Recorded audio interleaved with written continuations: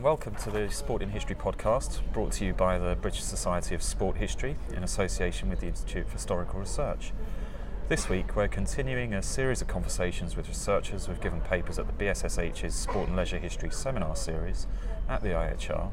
And this week I'm with Amanda Callan-Spen. Hi Amanda. Hi Jeff. Amanda is a biographer and historian who works mainly in the areas of theatre and martial arts in the early 20th century.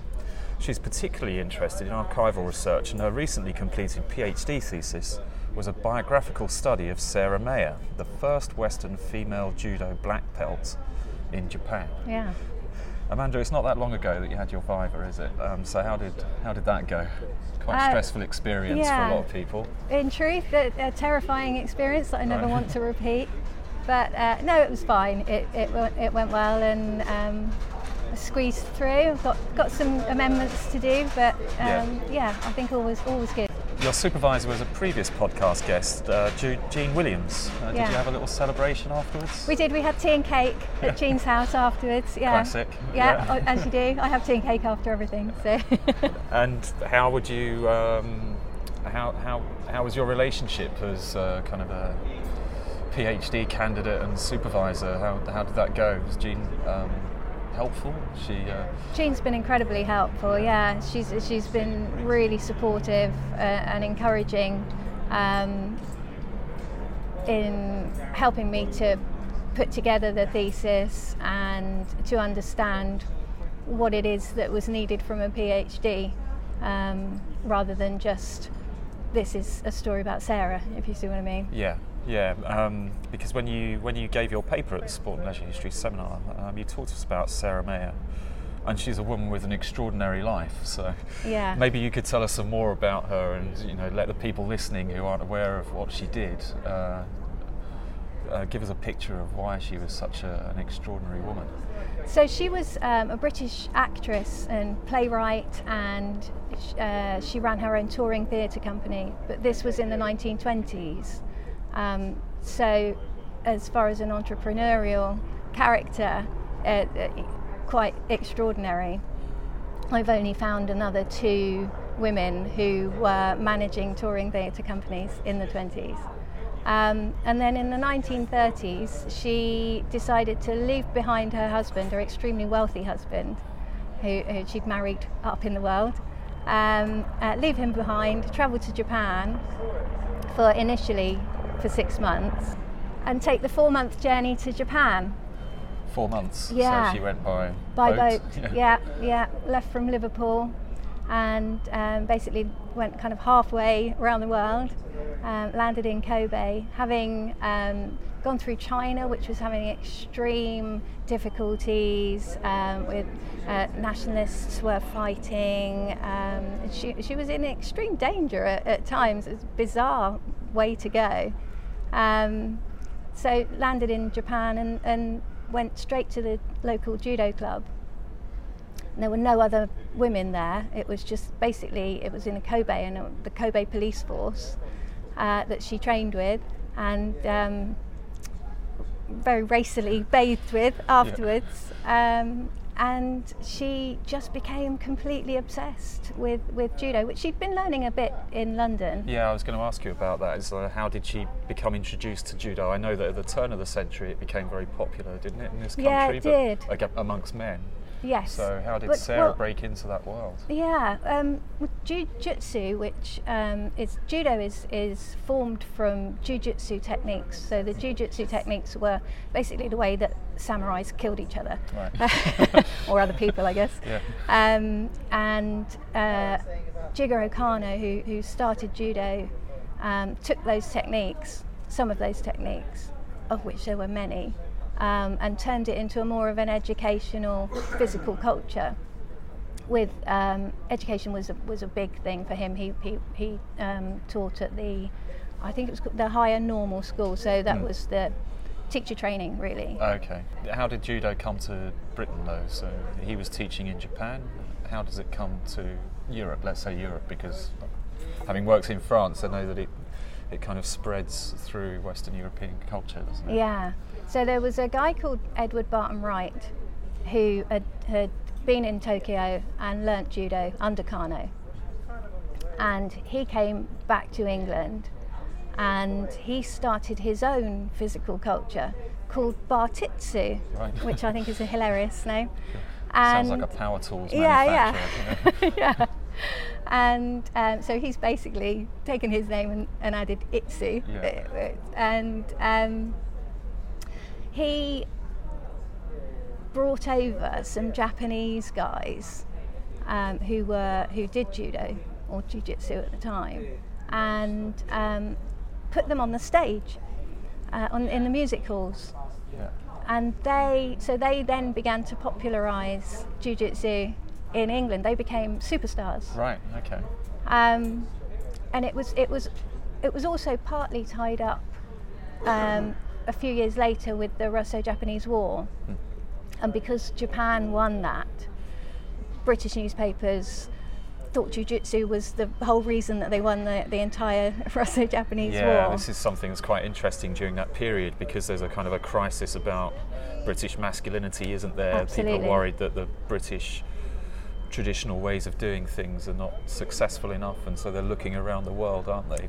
For Exactly ways that. of toughening up British men. Yes. Yeah. I think there had been a few disasters in wars that they realised that the British men were just, needed to be stronger and fitter, or ideally. And so, exactly that. So they thought that jiu-jitsu would be, because it had been so successful for the Japanese, perhaps it would work for us. So Edward Barton Wright was part of that, but he was a little bit earlier. And but then women became involved really early. Right, okay. So you've got women like Emily Watts, who wrote the first book, we think, by a woman about jiu-jitsu, and Phoebe Roberts. I've written about these guys too. So. Okay. Where did you write about them, if I can just break in there? So there's an article in the International Journal of the History of Sport. Oh, okay. Yeah, so people can find it. It's out there. So they can find that. And that's about Phoebe Roberts, Edith Garrod, and Sarah. Yeah. And Edith Garrod's very interesting because she was, I guess, 5 or so years later than that. So she'd been learning with the same guys that these other women had been learning with. And she was then utilised by the suffrage movement, well, the WSPU, to form a bodyguard of women to protect mainly the Pankhurst, but any of the women who were on marches giving speeches, because they were being attacked by not only the police but the general public. Well, counter-protesters, people like this. Exactly. Yeah. So she formed this bodyguard of women doing judo, ostensibly, who would go around with them, keep a low profile, and then dive in when needed. So Edith Garrod's a very interesting character too. So she's the person who kind of takes it from the early 1900s through to the post First World War. So she goes kind of into the First World War. Yeah. And then we all know what happens with the suffrage movement at that point. But then, successful afterwards. Well, small steps, I suppose. Yeah, exactly. Yeah. So the Budokai, which was a Japanese society in London, just behind Buckingham Palace, was formed in 1918, right on the back of the war, by a Japanese judoka called Gunji Koizumi. And so that's where the story of judo in England then carries on. And so this is where Sarah picks it up. Yeah, so in the 1920s, the Budokai are very keen to encourage women in. And so a lot of their newspaper reports are aimed at women. And so in 1920, they get a big influx of women, and then Sarah began in 1926 originally. And do you see, just to talk about judo more generally, do you see judo as being exceptional in kind of seeking women to take part in their sport? How does it compare to other sports between the wars? Yeah, Between the Wars is it's a very interesting time, isn't it? It's I know with hockey we've got women forming associations. Yeah, we had Raf talking about women's cricket recently as well. Right, yeah, and obviously, you know, we've got the problems with football, women in football in that interwar period. Yeah. So, yeah, I think you're probably right. I think it's a sort of fairly unusual thing to do. And then when she goes to Japan, how does she get by? I mean, does she know Japanese before she arrives there? Or? No, she talks about the fact she's learning Japanese, which seems to be mainly to avoid embarrassment rather than to assimilate. She says how it was so embarrassing because I didn't know what people were saying to me. So she starts having daily lessons and throws herself into the culture as well. But sort of, I feel from an actress's point of view, she felt that she was kind of playing this role of an English woman assimilating into. Because we kind of skipped over her actress, theatre manager background there, didn't we? Although you mentioned it in the introduction. Yeah. I mean, how significant a figure was she in the theatre between the wars? So she was her family. She was from a theatrical dynasty, and her father was very well known, although he's slipped into oblivion latterly, but at the time he was the New York Times, for instance, ran a piece on a dream he had randomly. It was another actor had died, and he said that he dreamt about this guy dying, basically, before it happened or when it happened. Oh, right, okay. So the New York Times obviously see him as a big enough figure. Yeah. That's interesting. Yeah. Transatlantic reputation, at least. Yeah, absolutely. And he travelled extensively, and I think that's maybe where Sarah felt it was, okay to be doing that. Yeah. But as an actress herself, she'd been on the West End stage in the chorus, and she'd had the odd part. Named part, but never the main part in the West End. Provincially, she'd worked quite a lot, but in the West End, she was more of a bit part woman. Yeah, okay. But then when she becomes a practitioner of judo, she's very much a star, isn't she? When she goes to Japan. Yeah, well, she just becomes this really unusual figure in Japan, and because she's only training with men. So when she arrived in Kobe, there was no choice. There were only men, and mainly the police force to train with. And I think it says quite a lot about the sensei at the Kobe Butokukai, which is the society. That he seems to have just allowed her to join in the sessions, and although she does talk about the fact that he quite enjoys going to her rooms afterwards. And they chat all night, and he says that she's the first woman that he's spent time with that's not his wife. Okay. And so there's maybe another motive there, who knows. But publicly, they very much act as teacher and pupil. So, were there a lot of British people in Japan at that time? How was she unusual within the British community that was there already? Yeah. So there wasn't a huge amount of tourism coming into Japan, and they were keen to promote that. They wanted more money, more foreign currency coming in. Yeah. They were just coming out of the Showa depression, so they desperately needed more money coming in. So they were very much promoting tourism. But I think the year that she arrived, 1934, I think there was something like 3,000 tourists. Yeah. In Japan. So very few, really. So very few. And the fact that she threw herself into judo was deemed very weird. Yeah. There were female judoka in Tokyo, but there were 16 who were registered in Tokyo at the Kodokan, which is Kano's society that he founded. As opposed to, there was something like 1 million male judoka in Japan. So she's a minority within a very small minority. Exactly. And then when she went to Tokyo, she was permitted by Kano to train in the male dojo, which no other woman had been allowed in the male dojo.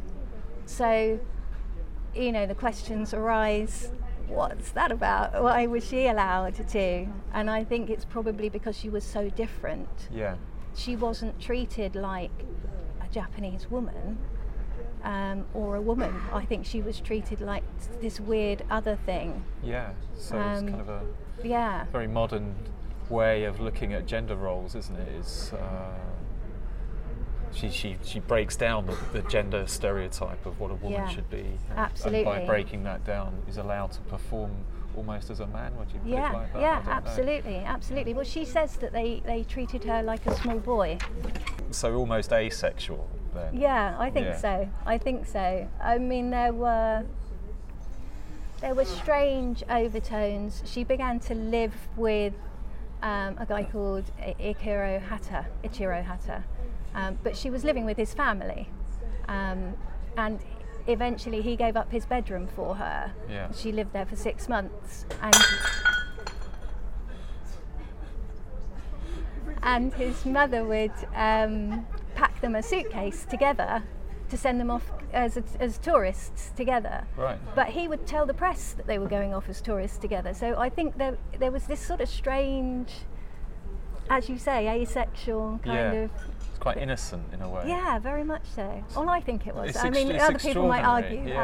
I guess it's difficult to get underneath the way that things are presented in public like that, isn't there? But what sort of documents were you using to look at her progress through Japan? Did she leave a diary or anything like this? So there are 7 letters which Sarah wrote while she was in Japan. Well, the first one is from India when she's on her way, but the other 6 are all from Japan.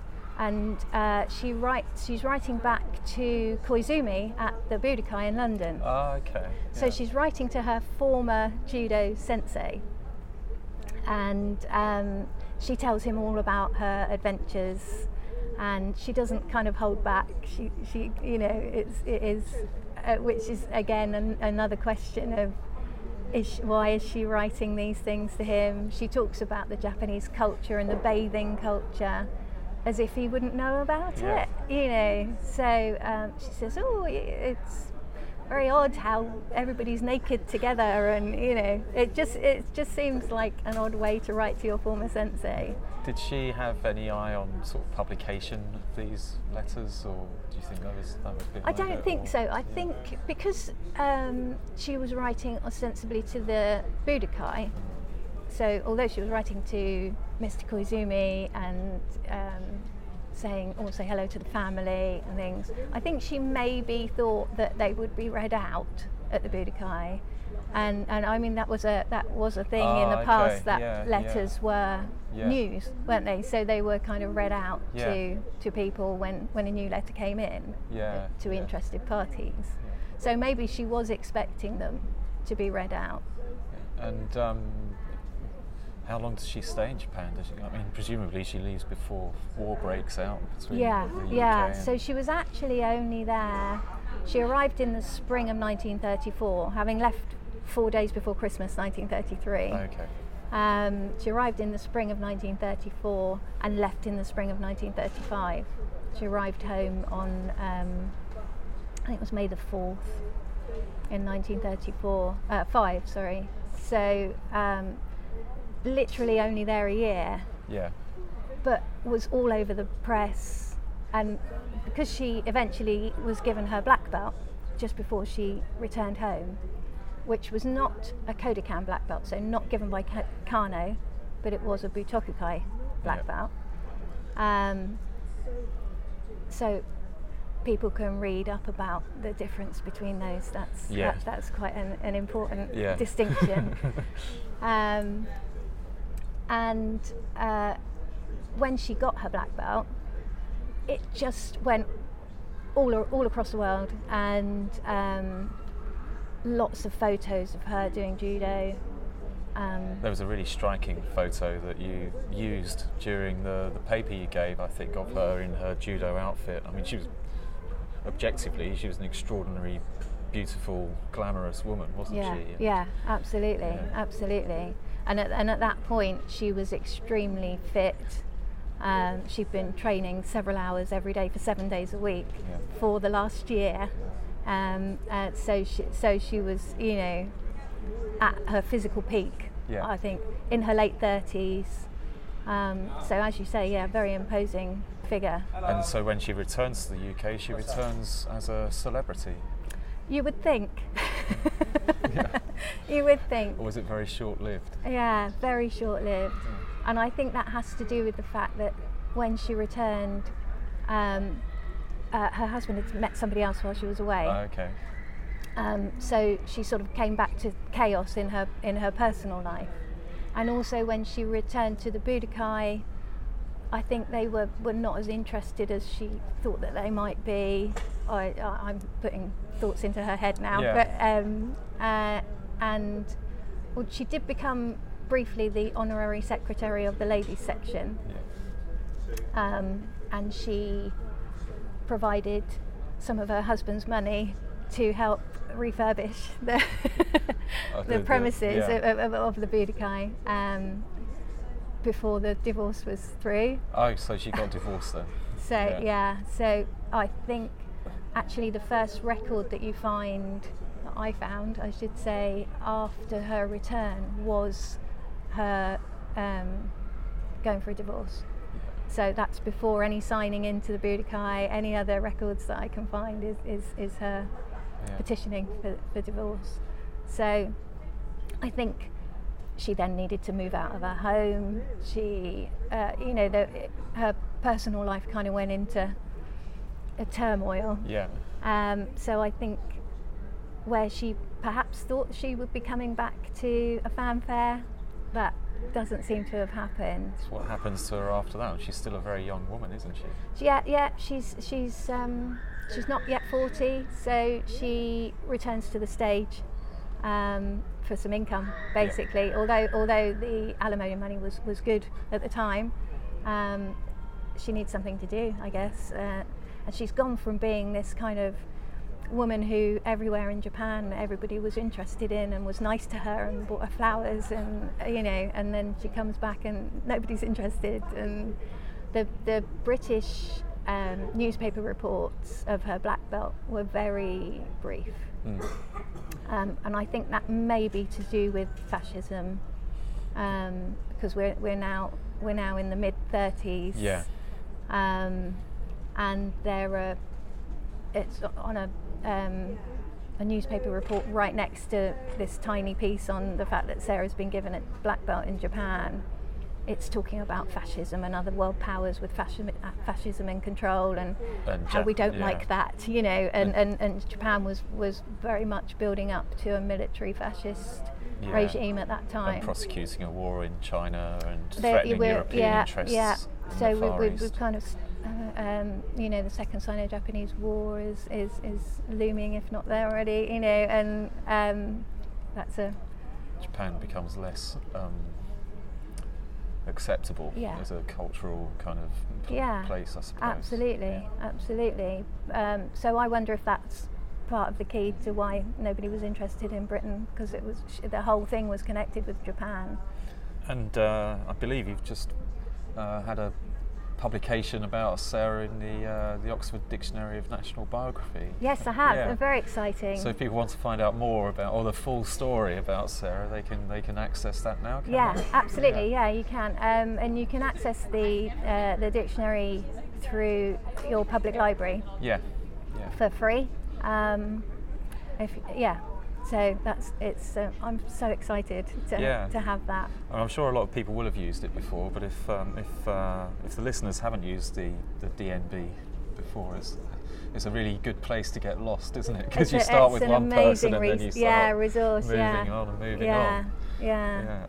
But how did you first come to be interested in Sarah's life? So I was asked to collaborate on an academic poster presentation about Sarah for a judo conference, because my skills were research. And so I put in 6 months of research into Sarah's life as background for this paper, and then paper was given. In theory, I moved on. Yeah.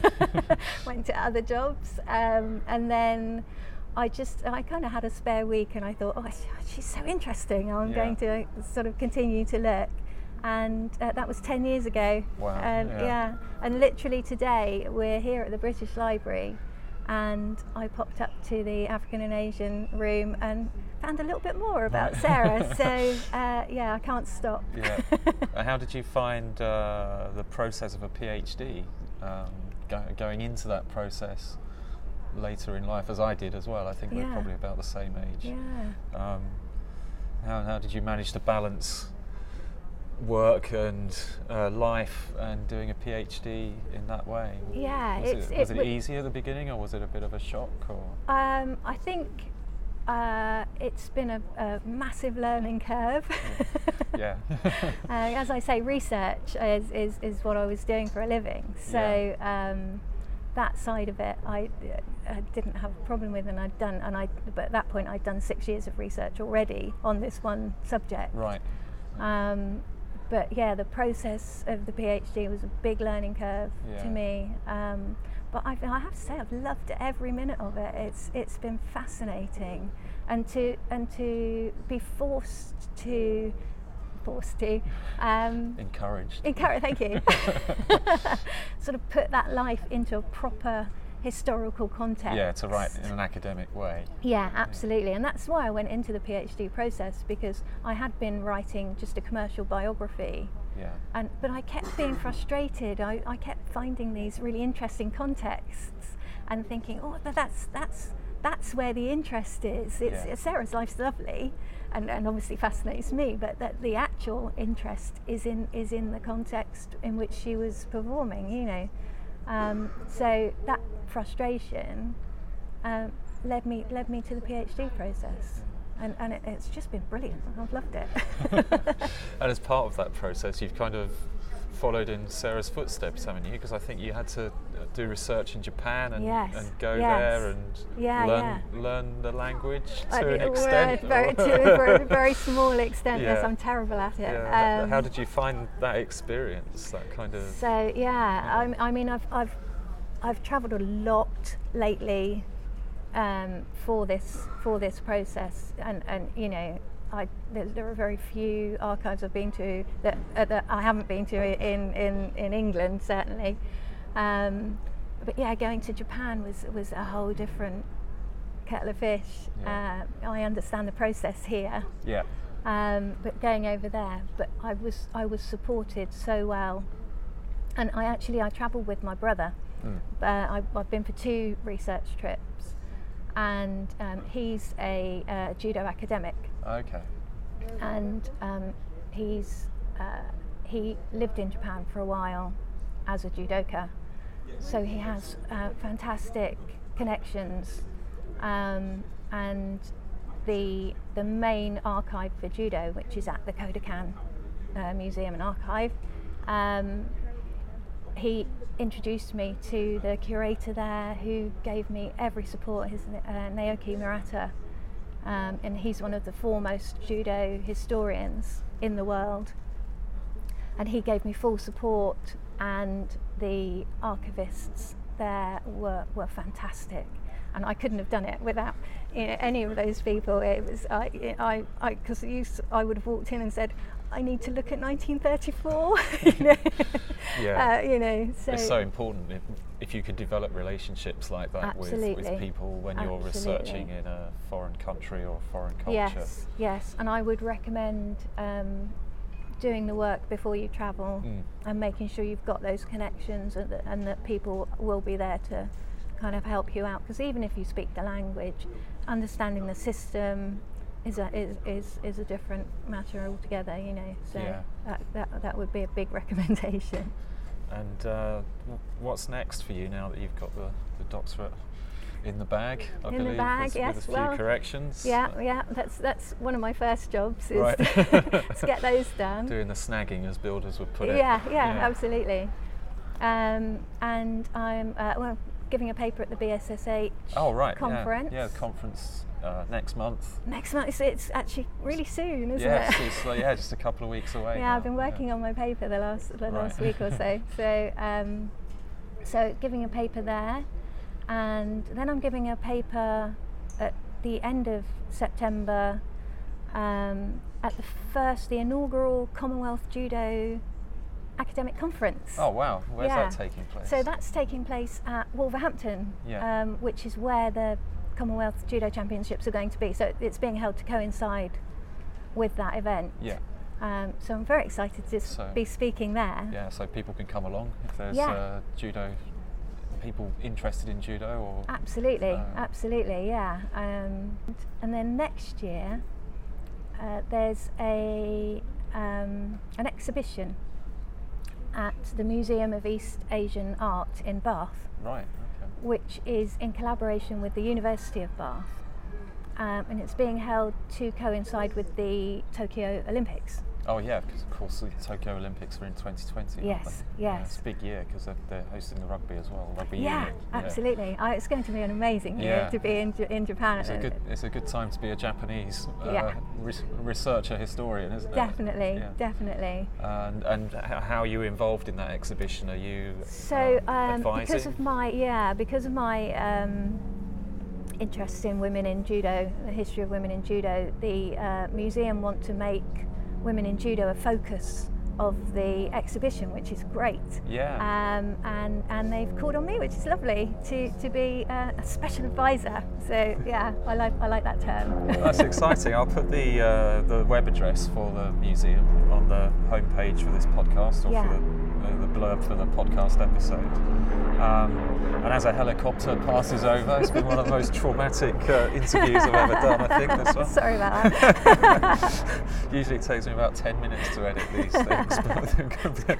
It's entirely not Amanda's fault, I want to point out to the listeners, but various things have happened which I hope that you won't even know happened by the time I've finished with this. But thanks for taking some time to talk to me today, and congratulations once more on passing your Viva. Thank you. And if you, the listeners, think you've done some research on sport or leisure history that would be suitable for the seminar series at the IHR, we're looking for speakers for the 2019-2020 academic year. In fact, we're looking for people to speak quite soon, because I haven't really pulled my finger out. But if you do think you've got something that you could present, do get in touch with us via the BSSH website, which is sportinhistory.org, or tweet us at the BSSH's account. If you look up British Society of Sport History on there, it'll be very easy to find. And that's all for this episode. So until next time, it's goodbye from both of us. Goodbye. Bye.